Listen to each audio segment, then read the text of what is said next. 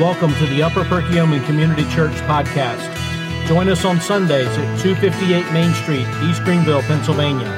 Refreshments at 9 a.m. Worship gathering at 9:30 a.m. Or visit us online at upcconline.org. Please sit back and enjoy our teaching time now with lead pastor John Buckley.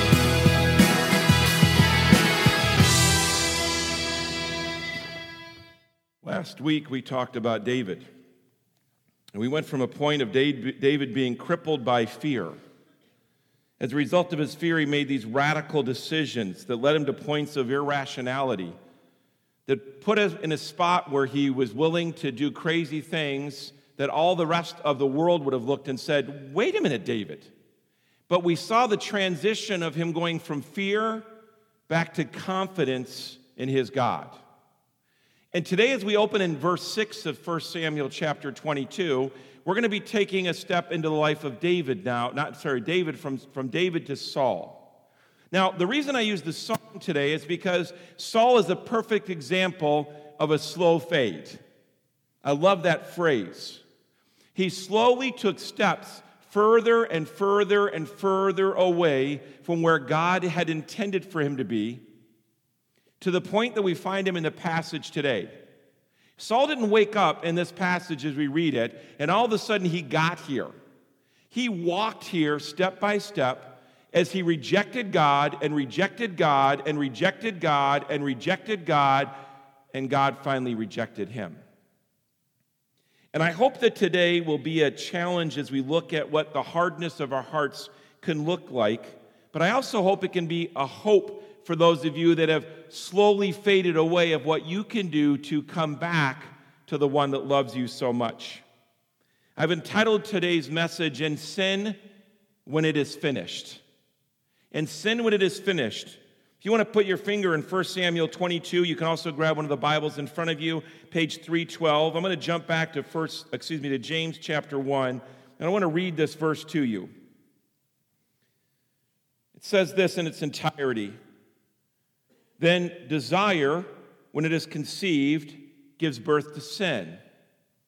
And sin, when it's full grown, brings forth death. See, that's the way that sin is. It gets that desires that are contrary to God begin, and then we water them, and we feed them, and we nurture them, and they come full grown, and that leads to our death, spiritually as well, ultimately as physically. And Saul's seeing his sin come into full bloom in this passage today. So I hope that we will see that as Saul went a long way from hiding in a tent during his coronation ceremony to hear that we didn't just open this passage and boom, we're here. This is a long journey that got us to 1 Samuel 22 and verse 6. I want to read the first 10 verses to you as we begin today. And what I want to focus on is what hardness leads to, the hardness of our heart and what it leads to in our lives. So verse number 6 says this in 1 Samuel chapter number 22. Now Saul heard that David was, and the men who were with him, Saul was sitting at Gibeah under the tamarisk tree on the height with his spear in his hand, and all his servants were standing about him. Saul's sitting. Now, the reason they say tamarisk tree is probably more than likely that it was a spot geographically. Some scholars say it was near Gibeah. We're not exactly sure, but it had some sort of significance to denote the spot that Saul was at. And Saul's sitting there with his spear, waiting. And the first thing that I want to point out when it comes to hardness is that hardness leads to insecurity. See, because what really Saul's doing is Saul's sitting there and he's brooding.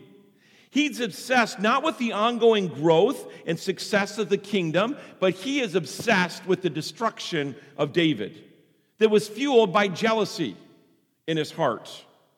You know, whenever we find ourselves just sitting around and allowing our mind to be our own worst enemy, beware. When we sit around and allow our mind to become our own worst enemy because we're not involved or engaged in anything, beware, because it will lead you down a path, and it's not usually a good path. If you're in that spot, get up. Do some yard work. Read a book, grab coffee, go for a walk, get in the Word. Don't give the devil the opportunity to magnify his lies in your life. As Saul sits here, then we see that he gets up and he starts to rant. And it shows his insecurities. What does he do? He immediately, as we'll read these verses, you're going to see, well, let's read in verse number 6 carrying on, and then we'll go back to that. Verse number 7, I'm sorry.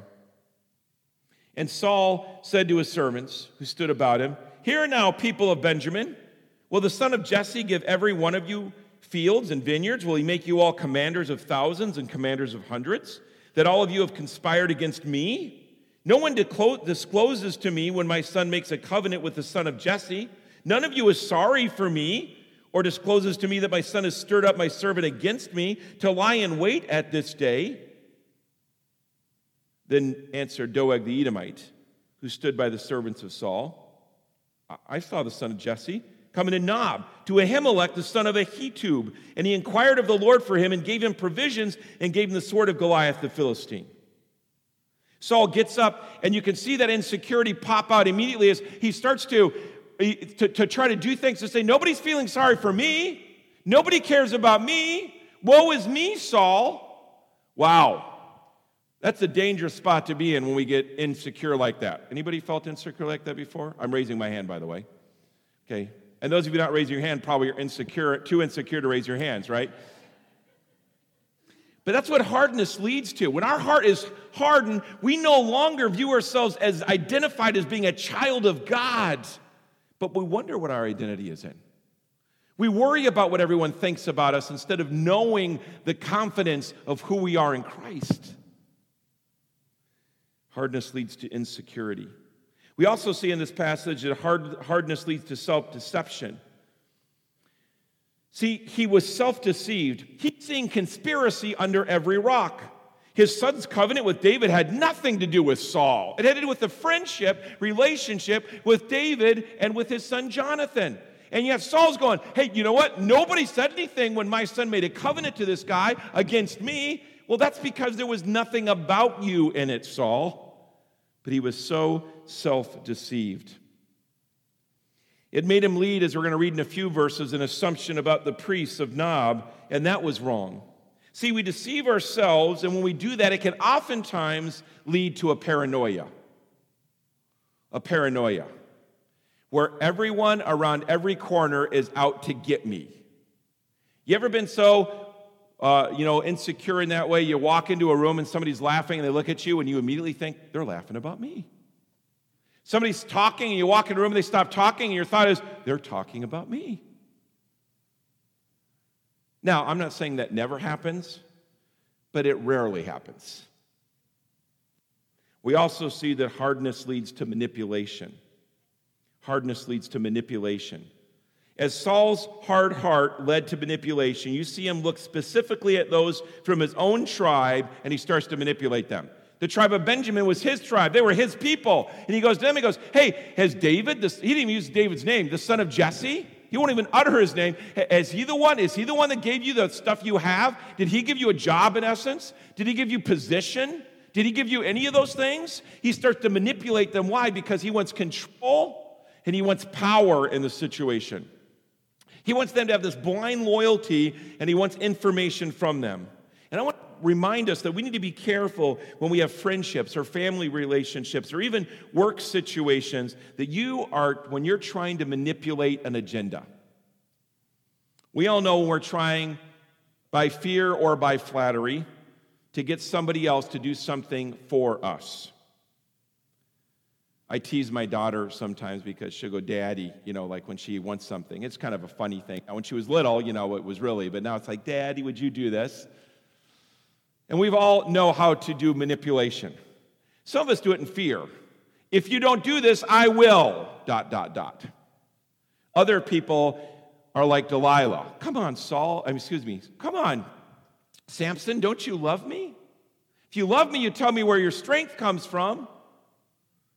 And you see over and over again in scriptures about different people that tried to manipulate individuals through fear or through flattery. So beware of your own heart. in what you're trying to do to perhaps get your own way. And it's interesting how this manipulation led one man that wasn't even one from the tribe of Benjamin.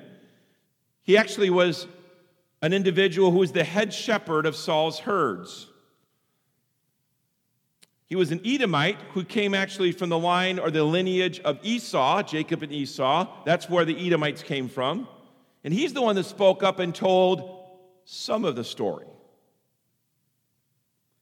But hardness leads to manipulation. Hardness of our heart also leads to false accusations. Now read with me in verse number 11 through verse 13, if you would. Then the king sent to summon Ahimelech the priest, the son of Ahitub, and all his father's house, the priests who were at Nob, and all of them came to the king. And Saul said, "Hear now, son of Ahitub." And he answered, Here I am, my lord. And Saul said to him, "Why have you conspired against me, you and the son of Jesse?" Again, won't use his name. "And that you've given him bread and a sword, and have inquired of God for him, so that he has risen against me to lie in wait, as at this day." See, his hardness led to a false accusation, which we're going to read about in just a minute. See, what we find here is that Saul doesn't ask any questions, he just makes accusations.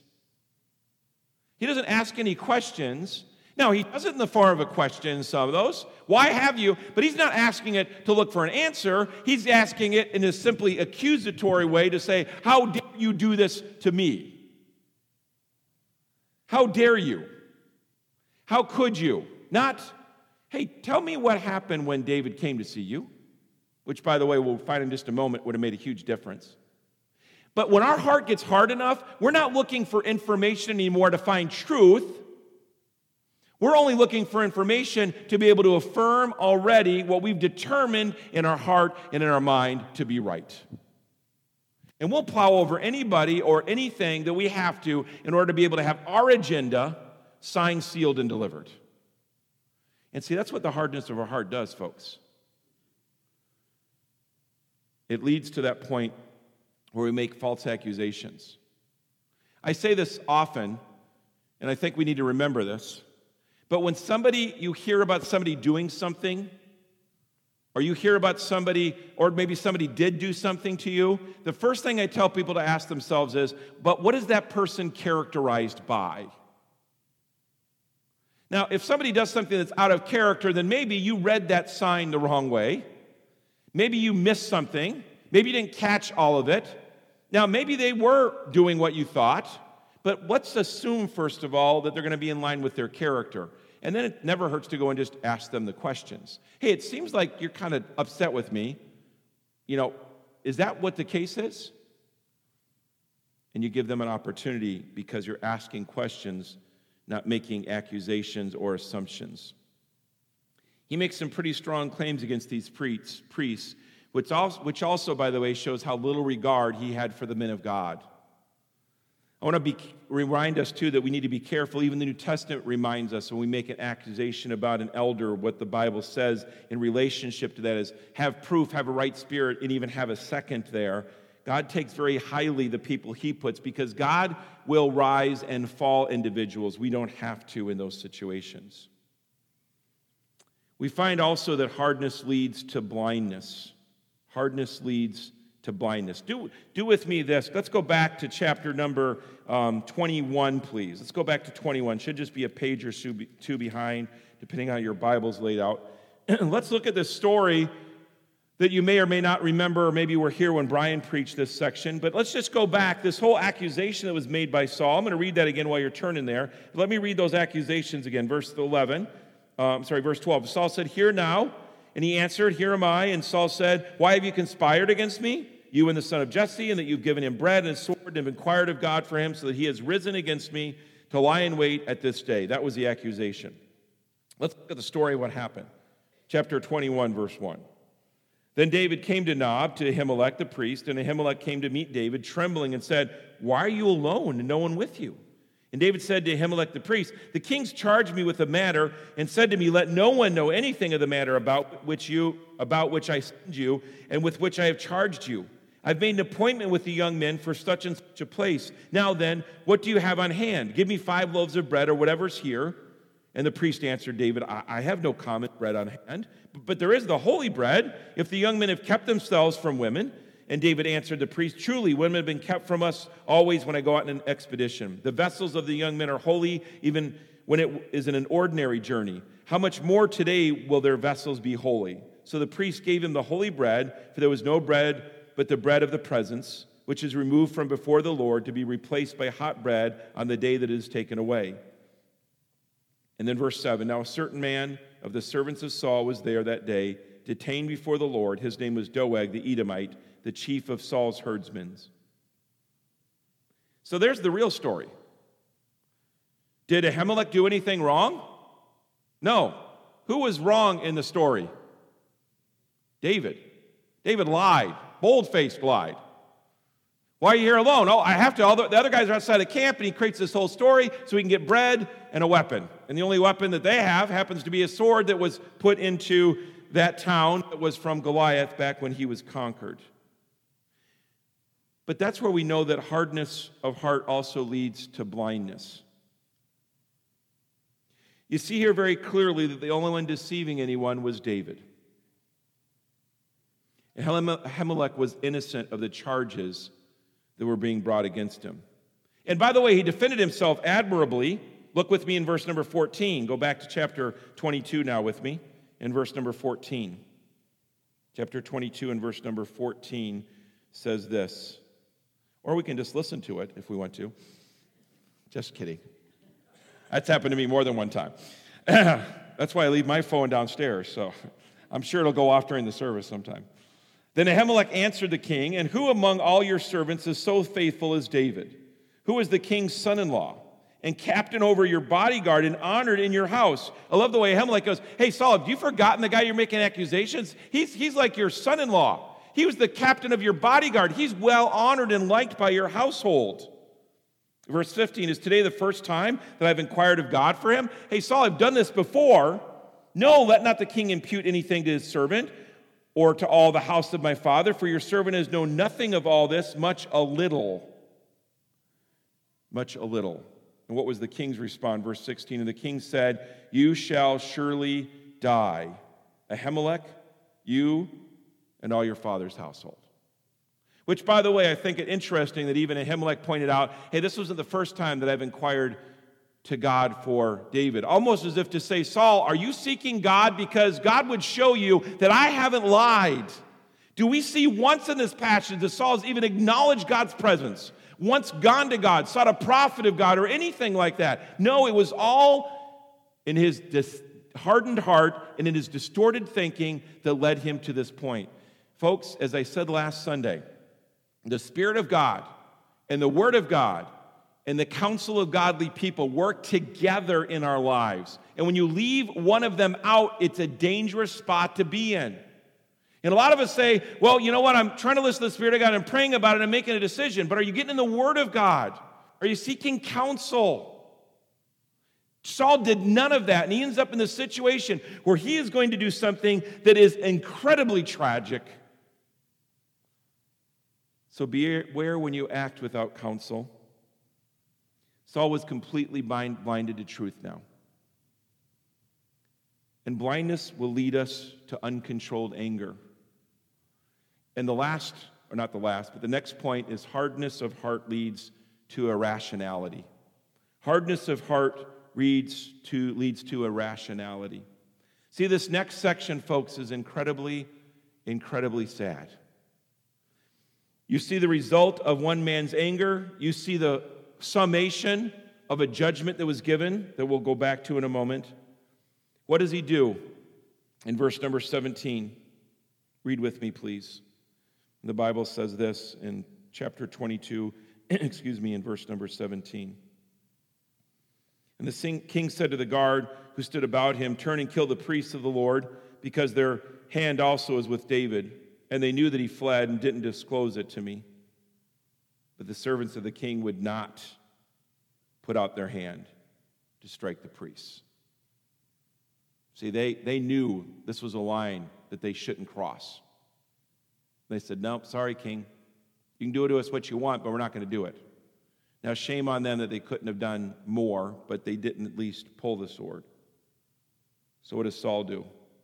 As if Saul could get any kind of sign from that and still being in his irrational mindset, what does he do next?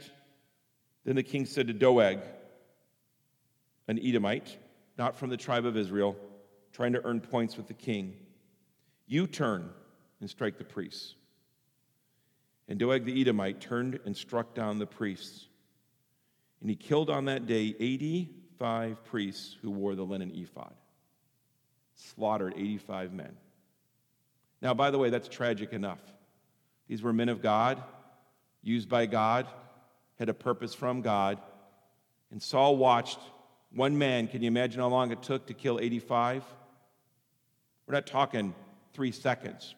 We're talking probably 30 to 60 minutes of carnage. But see, that wasn't enough for Saul, because when you cross the line of no return, all thoughts besides anger go out of your head. He was blinded. Then it continues on in verse 19. In Nob, the city of the priests, he put to the sword both man and woman and child and infant, ox, donkey, and sheep put to the sword. Every living thing was slaughtered. That's tragic. It's horrific. It should turn our stomach, as the death of anyone should. And Doeg was willing to do all the dirty work. Actually, just as a reminder, if you want to later do this, go back to 1 Samuel chapter 2. It fulfills a prophecy when God told Samuel that due to Eli's son's sins and Eli's unwillingness to deal with them, that his line would not continue, that the priestly line would end.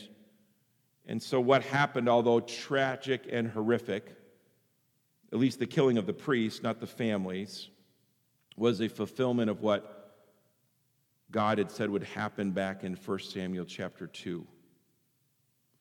Our last point today is hardness of heart leaves ripple effects. Go with me to verse 20, please. But one of the sons of Ahimelech, the son of Ahitub, named Abiathar, escaped and fled after David. And Abiathar told David that Saul had killed the priests of the Lord. And David said to Abiathar, I knew on that day when Doeg the Edomite was there that he would surely tell Saul. Which, by the way, remember, this man that just killed all those people, he didn't tell what all happened, did he? He didn't tell all that happened. That he'd surely tell Saul, I have occasioned the death of all the persons of your father's house. See, one man gets away, the son of Ahimelech, Abiathar. He escapes and comes to David. And David's reminded of the repercussions of his lying that led to this destruction. Do you think that David thought through it all, his sin of lying back then when he was out of his mind fear, and he reacted, and he went to the priest, and he demanded the bread, and he worked out this fabricated lie that wove all over the place, and he had that opportunity to be able to tell truth, and he chose not to, and now he sits there with a broken-hearted priest, the only one that survived, and he's reminded that that lie led to all this destruction. You got two people at fault here. David lied, but the difference that you see in David over Saul, again, is that David, when confronted with sin, repents of his sin. Saul, when confronted of his sin, continued to harden his heart towards God. And we go back to the video at the beginning of the message.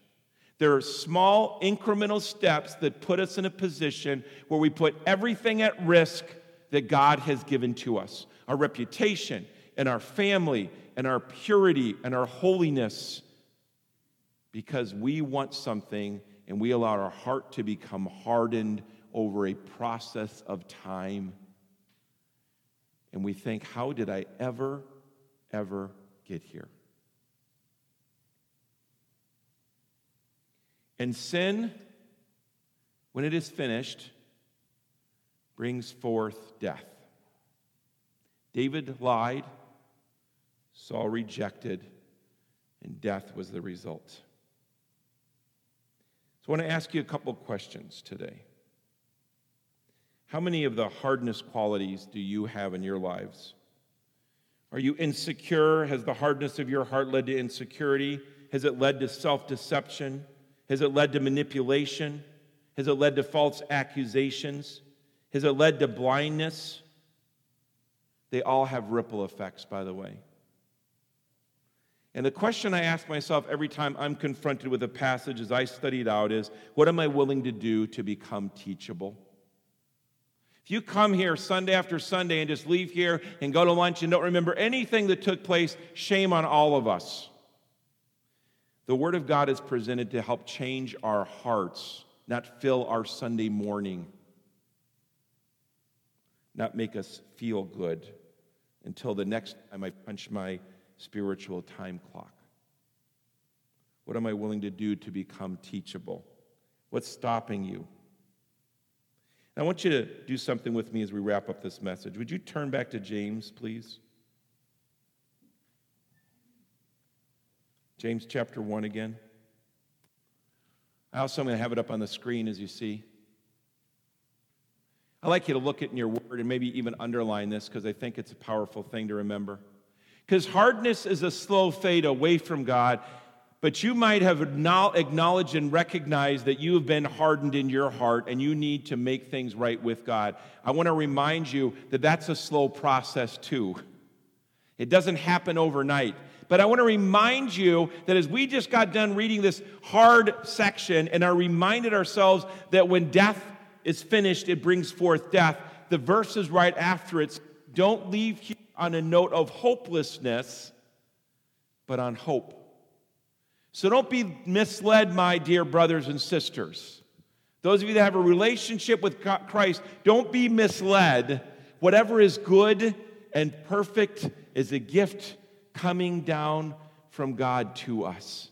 Our Father desires and loves to give gifts to His children, and one of those gifts is the gift of redemption and the gift of repentance and the gift of being able to have healing in our lives and the gift of second chances and the gift of mercy being new every single day and the gift of grace.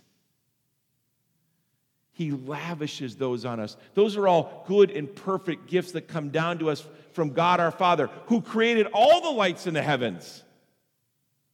Hey, every day this summer, when you go outside, you can see those stars and those planets and those constellations. The reminder that God of the universe placed those there. And if the God of the universe cares enough to design the heavens above us, how much more does He care for the human being He not only made, but redeemed?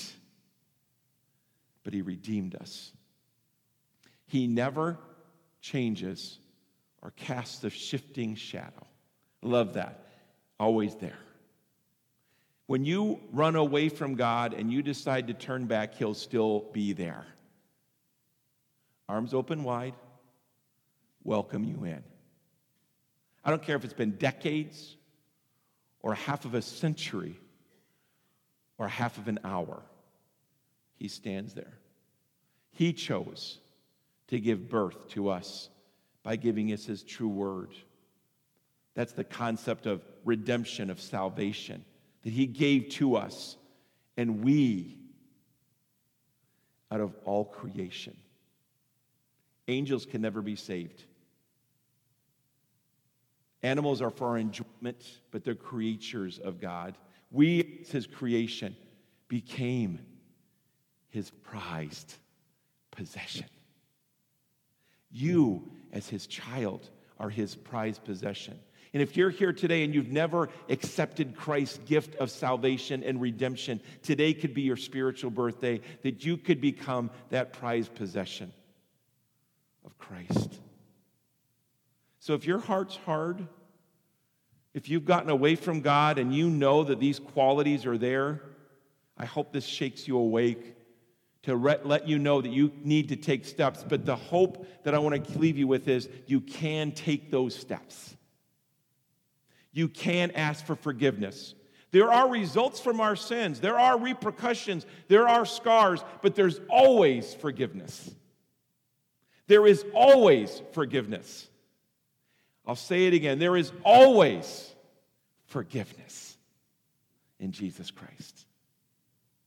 My desire as your pastor is not that we ever just be a church that we come and fill seats. Not even a church that goes and enjoys the fellowship that we will today at the park this afternoon, laughing and telling stories and playing games and meeting people. I want us to be a church that's energized by the pursuing of God's principles in His Word to live out the lives that He's called us to live out, folks. Not just on Sunday. Today's the day to get hoorah'd, to get fed, to get equipped, to get energized, to go out there and live this Word day by day.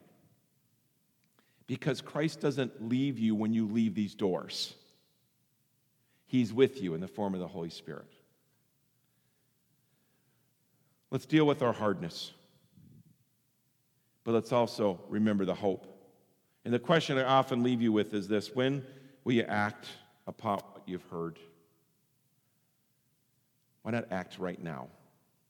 As we wrap up today, I want to give everyone just about 30 seconds to a minute of silence. And I just want to encourage you to process this a little bit, to pray to God and ask Him to use this message in your life the way that He would want you to. And then I'll pray as we wrap up our service today.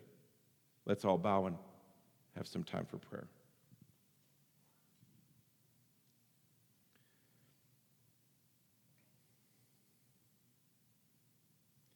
Thank you, Father. I've read through 1 Samuel, Lord, many times, and I've missed so much as we now preach through it, Lord. And Lord, there's so much to learn from Saul's life and the tragic decisions he made. But Lord, there's also much to learn from David's life. And Lord, I pray that our church will be a church of Davids, that even when they sin, they will confront the person that's pointed it out, or your spirit that has, and they would confess it, and they would deal with it and move forward in their walk.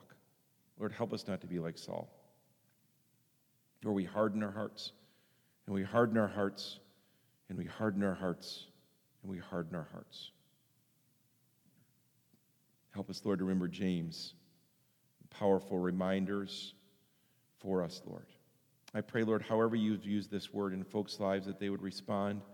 Lord, again, if there's folks that are here today that have never begun a relationship with you, I don't care how often they've gone to church, Lord, nor do you. You care if they have a relationship with you.